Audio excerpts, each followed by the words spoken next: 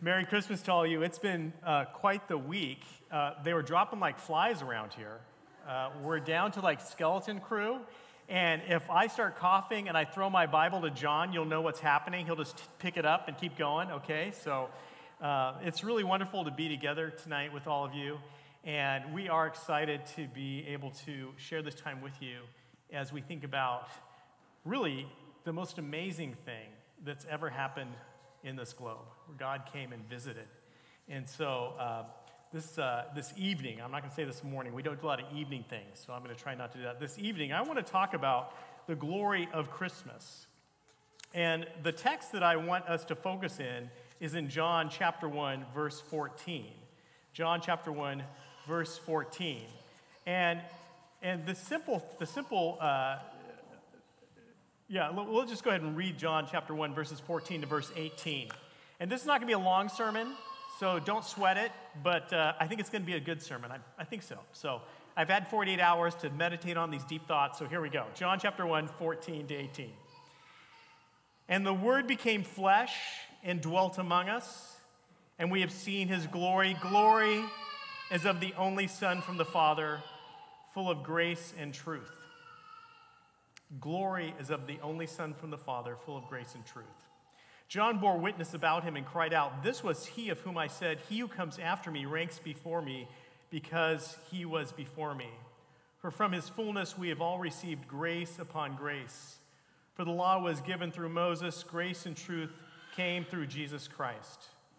No one has ever seen God, the only God who is at the Father's right side. He has made him known." The word of the Lord. Oh, nice. What do the reality shows American Ninja Warrior, America's Got Talent, and Fear Factor all have in common? Well, what they all have in common is that you see fellow Americans who possess some kind of amazing quality. They can do some kind of great athletic feat. They can sing like you can't believe it. Some little person comes up on stage and you're just like, wow, that was amazing. Or they can take a hissing Madagascar cockroach and consume it like a PBJ as if nothing happened. And there, for about 15 minutes, they have their moment of glory, their moment of fame, where they shine. What about you? What about me? What will be our greatest moment of glory? When all is said and done, what will be the moment when we really shined? When we were dazzling, when we were radiant, that moment when our capacities, our beauty, our strength, our awesomeness just came through. What is that moment? Will it be the moment you finally finish med school? Or maybe it might be some academic achievement. It might be some project that took many years at work when you are finally done with that. And for some of us, those moments might be already in the past, and we think about the glory days. Well, the Bible is the story of God, and it's fair to ask, what was God's greatest moment of glory? You know, if we look at the Old Testament, we see some possible candidates for God's greatest moment of glory. We think of creation.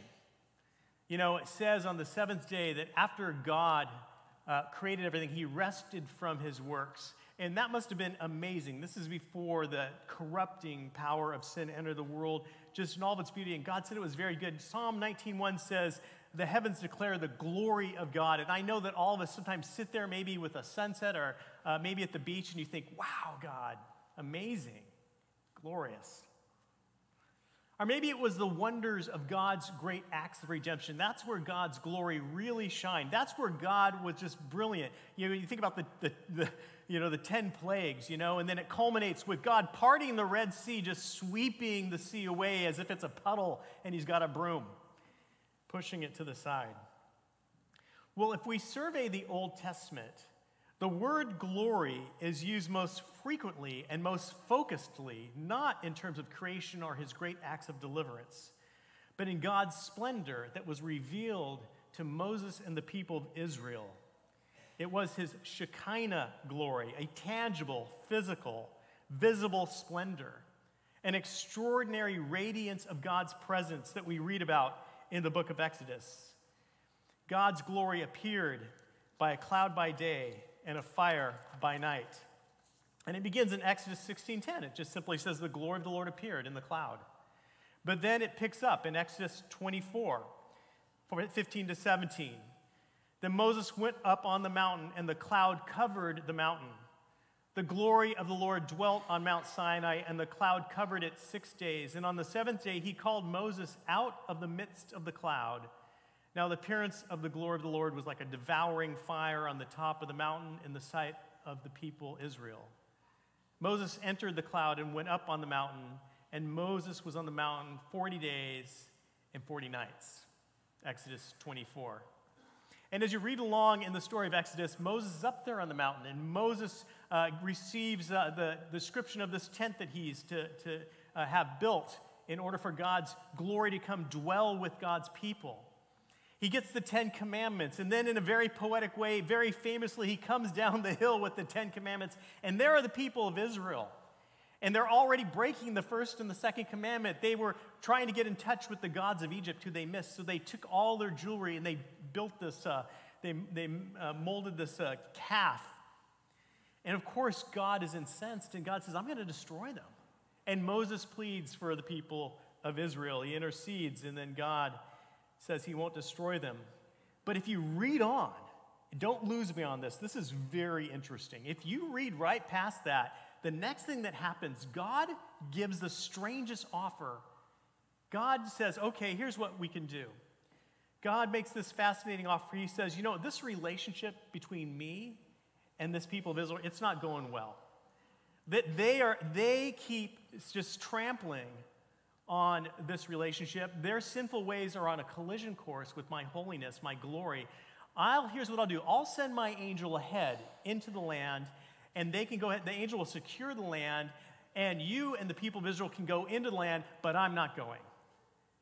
I will not go with you. You can have your land flowing with milk and honey, but I'm not going. God offers to the people of Israel, I think, something that the average American wants. I want economic prosperity, military peace. I want all that God can give, but I don't want God's presence. I don't God himself. And what's fascinating is Moses' response. Moses, it says, had set up a tent. This is an artist's rendition. Oh, we are not going, are we? We're still on, well, look at that. I'm here hitting my own stuff. Okay. There's that. Oh, God's greatest. Okay, we're going to replay now. Good. That's why someone was waving at me. Thank you for trying to let me know. Like, wow, I thought someone was getting filled with the Spirit over here. Okay. Now, Moses goes and he built. I have cool slides. You don't see cool slides when I'm preaching, say, hey, where's the cool slides, preacher? All right. So Moses builds this tent. This is an artist's rendition, okay? And then the glory of God, remember the cloud and the fire, comes down. This kind of like electrical storm comes.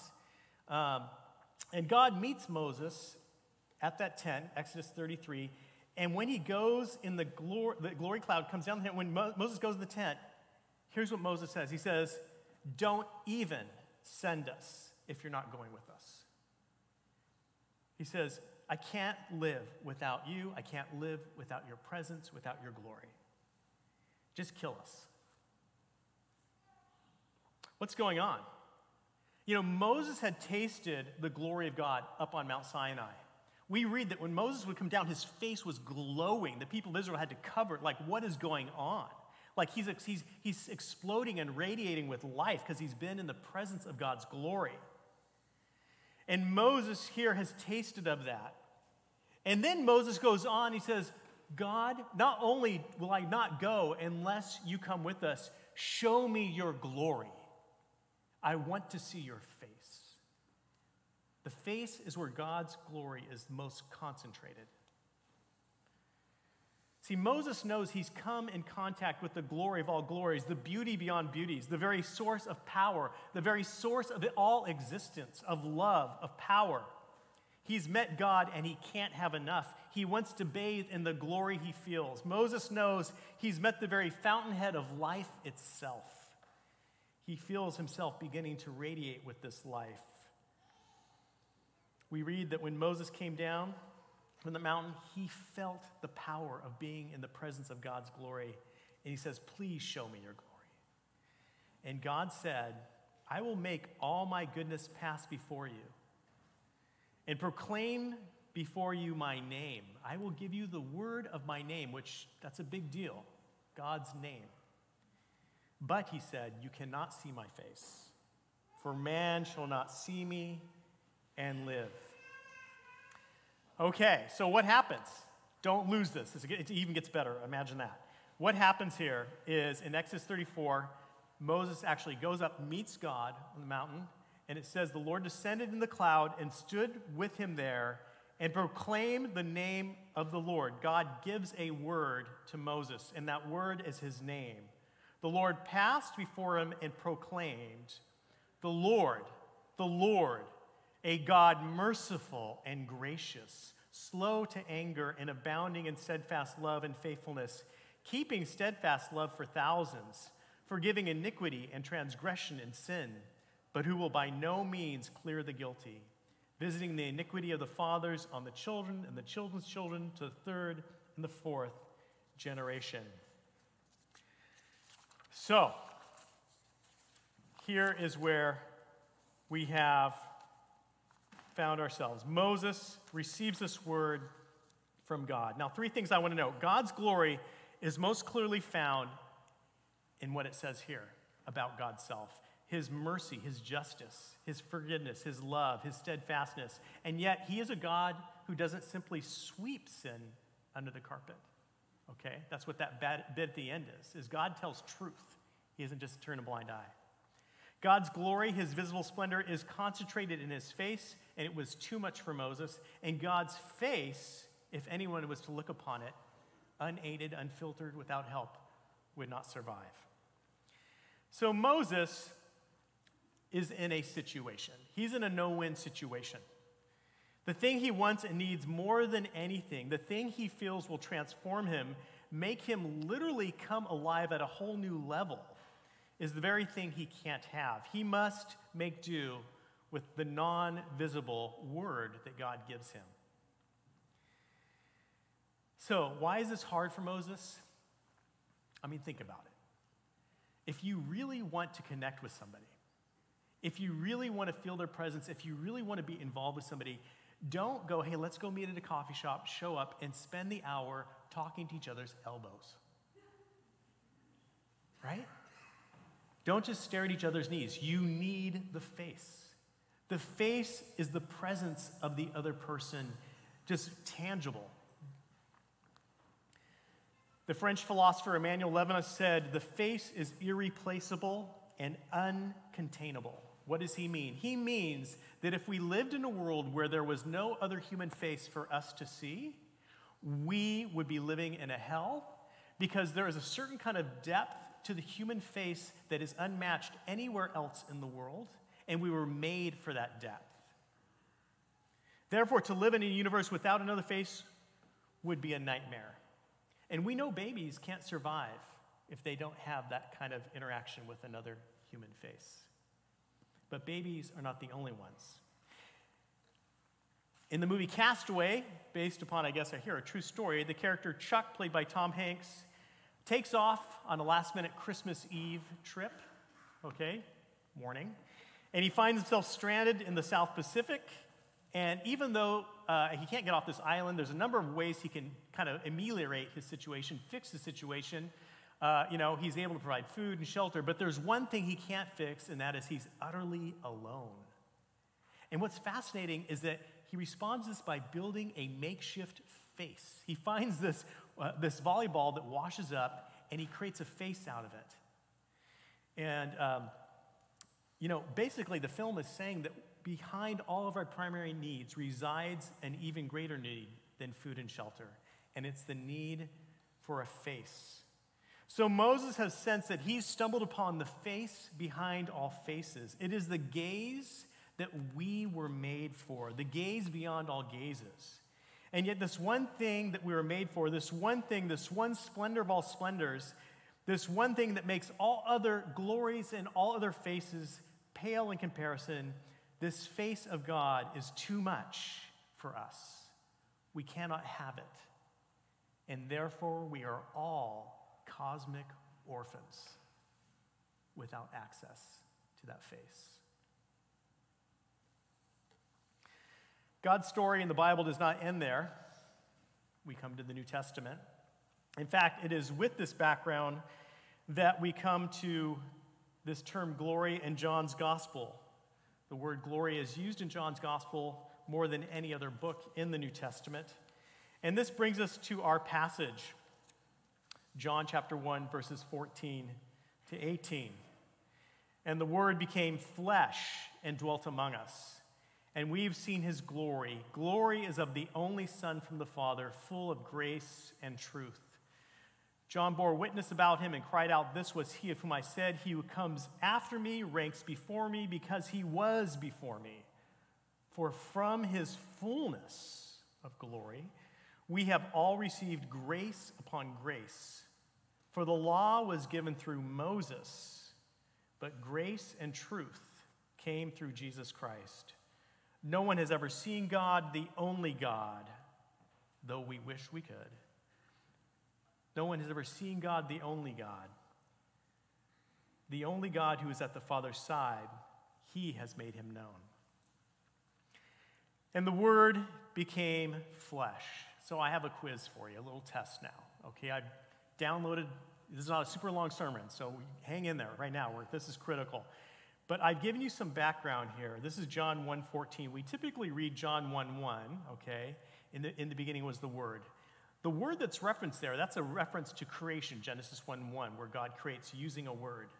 But from 1:14 to 18, the context is not creation. The context is Moses desiring to see God's glory in the face of God and unable to see the face of God, what I just gave you. So in light of that context, the question is, what word is it that became flesh? What word is it? Do you remember the word? You heard it. God's glory dwelling with his people was manifested in a cloud. Moses was in the cloud. Moses wanted to see God's face. He could not receive it, but instead God spoke a word to Moses as he passed by. The Lord, a God merciful and gracious, slow to anger and abounding in steadfast love and faithfulness, but will by no means ignore the guilty. This is the word that became flesh in John 1:14, 15, 16, 17, 18. This is the word he's talking about. It is the word of God's mercifulness, his graciousness, his love, his forgiveness, his character, his unflinching bias against evil. It is the word, that became flesh, a word full of grace and truth. John is telling us that God's greatest moment of glory was not creation when he spun the stars into space. It was not when he delivered his people and he swept the Red Sea aside like you would sweep a puddle with a broom. It wasn't even the Shekinah on Mount Sinai when an electrical storm and a mountain shaking revealed to the people the terror and glory of God's presence. The greatest display of God's splendor, the greatest display of God's mercy and graciousness and love was seen when God showed up in the face of a baby. When God's face was finally seeable in the face of Jesus Christ. God displays his glory on that first Christmas. As the hymn says, veiled in flesh, the Godhead see. Every science teacher will tell their students that they must not stare directly at the sun because it'll be too much for them. But if they use a filter, they can see the sun without it damaging their eyes. And Jesus Christ came so we could have a filter to see the face we were made to see. He makes it possible for us to see the very face behind all faces that our heart longs to see. We have seen his glory. We have seen his glory. Glory is of the only Son from the Father. No one has ever seen God, the only God who is at the Father's side. He has made him known. We've been doing art during this Advent season, and one of the things you'll often see in this classic art is that the light radiates from Christ. And that is to remind us that this actually is the very source of the glory, the Shekinah glory. This is the face that will lighten our lives and hearts that we need. One of the great authors I love, C.S. Lewis, I'm going to quote from him in a second, was a great philosopher, wrote theology, incredible poetry, literary theory, aesthetic history, complex allegories. But the real brilliance of C.S. Lewis was that he could write complex subjects and make them something that even children could understand. And the great glory of Christmas, John tells us, is that God's brilliance is found in that he can make himself knowable to finite creatures in a way that we can understand. And in so doing, he makes that face behind all faces accessible. Okay, so all right, where are we at? I just gave us Christmas, at least from John 1:14 to 18. And we could stop here. But it wouldn't be fair to stop here. As I said, glory is a major theme in the book of John, and I just want to add a couple more things.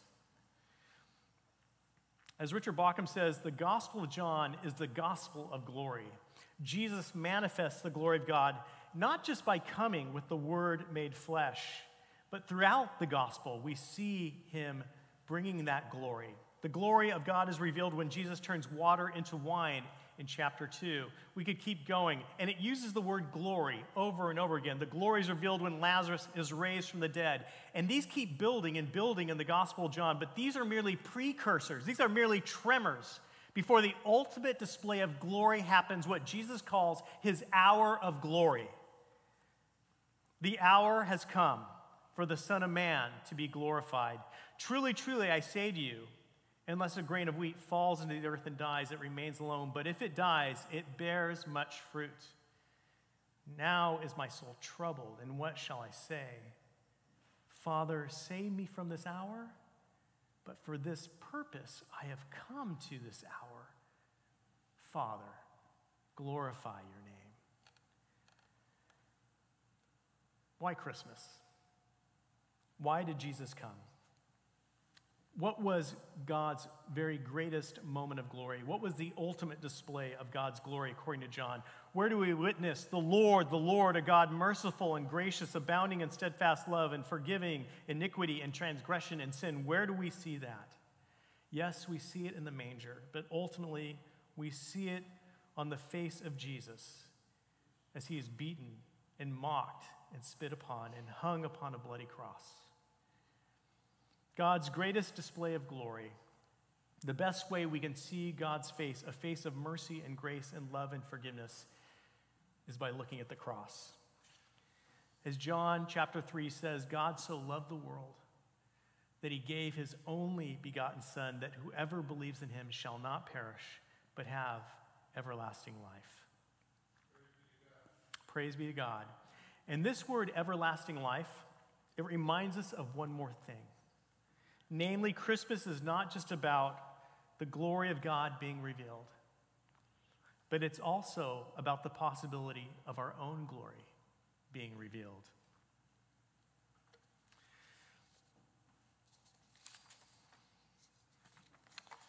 Somewhere on here we go. Moses had it right. If indeed there is a God, there is no greater good than to be able to see the face of God, to be welcomed by the only opinion in the universe that ultimately matters, because it's the opinion that knows everything. To be seen and to be known, to be invited into by the face behind all faces, the very fountainhead of all beauty and loveliness, that is what would be the greatest thing, and that's what we are made for. The Bible says that one day, actually, every single one of us will meet that face. That we will all stand before God's judgment seat. That we all stand before the face of God. And this is where our future glory comes into the picture. C.S. Lewis, who I'd mentioned earlier, says this: the promise of the Bible is that by the work of Christ, some of us, any of us who really chooses, shall actually survive that examination, shall find approval, shall please God. Shall please God, shall be a real ingredient in the divine happiness, and shall be loved by God, not merely pitied, but delighted in as an artist delights in his work, or as a father in a son. Just as Moses had sensed, the Bible tells us that that day in which we meet the face of all faces, if because of the work of Christ, that face turns to us and delights in us, it will cause our souls to explode. There will be a radiance and a glory that happens to us, which is beyond our wildest imagination. We will be glorified. But until that day, the day when the face that forged the universe turns to every one of us, we need to look again at what Christmas tells us. Namely, that we were made in the image of God, and that our greatest glory is not found in our achievements and accomplishments and successes. Just as God's greatest glory is hidden in the glad self-giving displayed in the manger and manifested on the cross, our greatest glory will be revealed and found in our hidden life, where we display, just like the Lord God, mercy and kindness and love and forgiveness, just as God did in Jesus Christ, the Word made flesh. And this is what Christmas is about. Christmas is about God's glory being revealed. The Lord, merciful, kind, loving forgiveness, being revealed so that we might become creatures of love, filled with joy, composed with peace, displaying patience, marked by kindness, living lives that are deep reservoirs of goodness and gentleness, and exhibiting self-control. And self-control is a good word for us to end on, for it says it all. Christmas is God's great act of glory, where through becoming human, God gives us back our humanity, that in seeing the face of God, we might find our own faces. Praise be to God. Let's pray.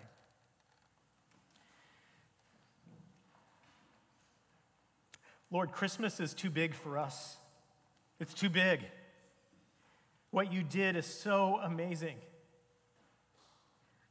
Lord, we just ask for your mercy that we may not get lost this Christmas season and miss that in the face of that child was your face. That you came, that we might have a way back to you, that we might see your glory, and that we might be changed by that glory. And you went even further. You took upon yourself all of our sin and darkness, and you made us people that can live in your presence eternally.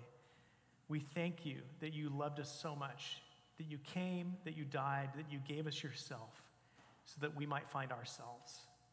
And it's the name of your precious Son, our Savior, that we pray.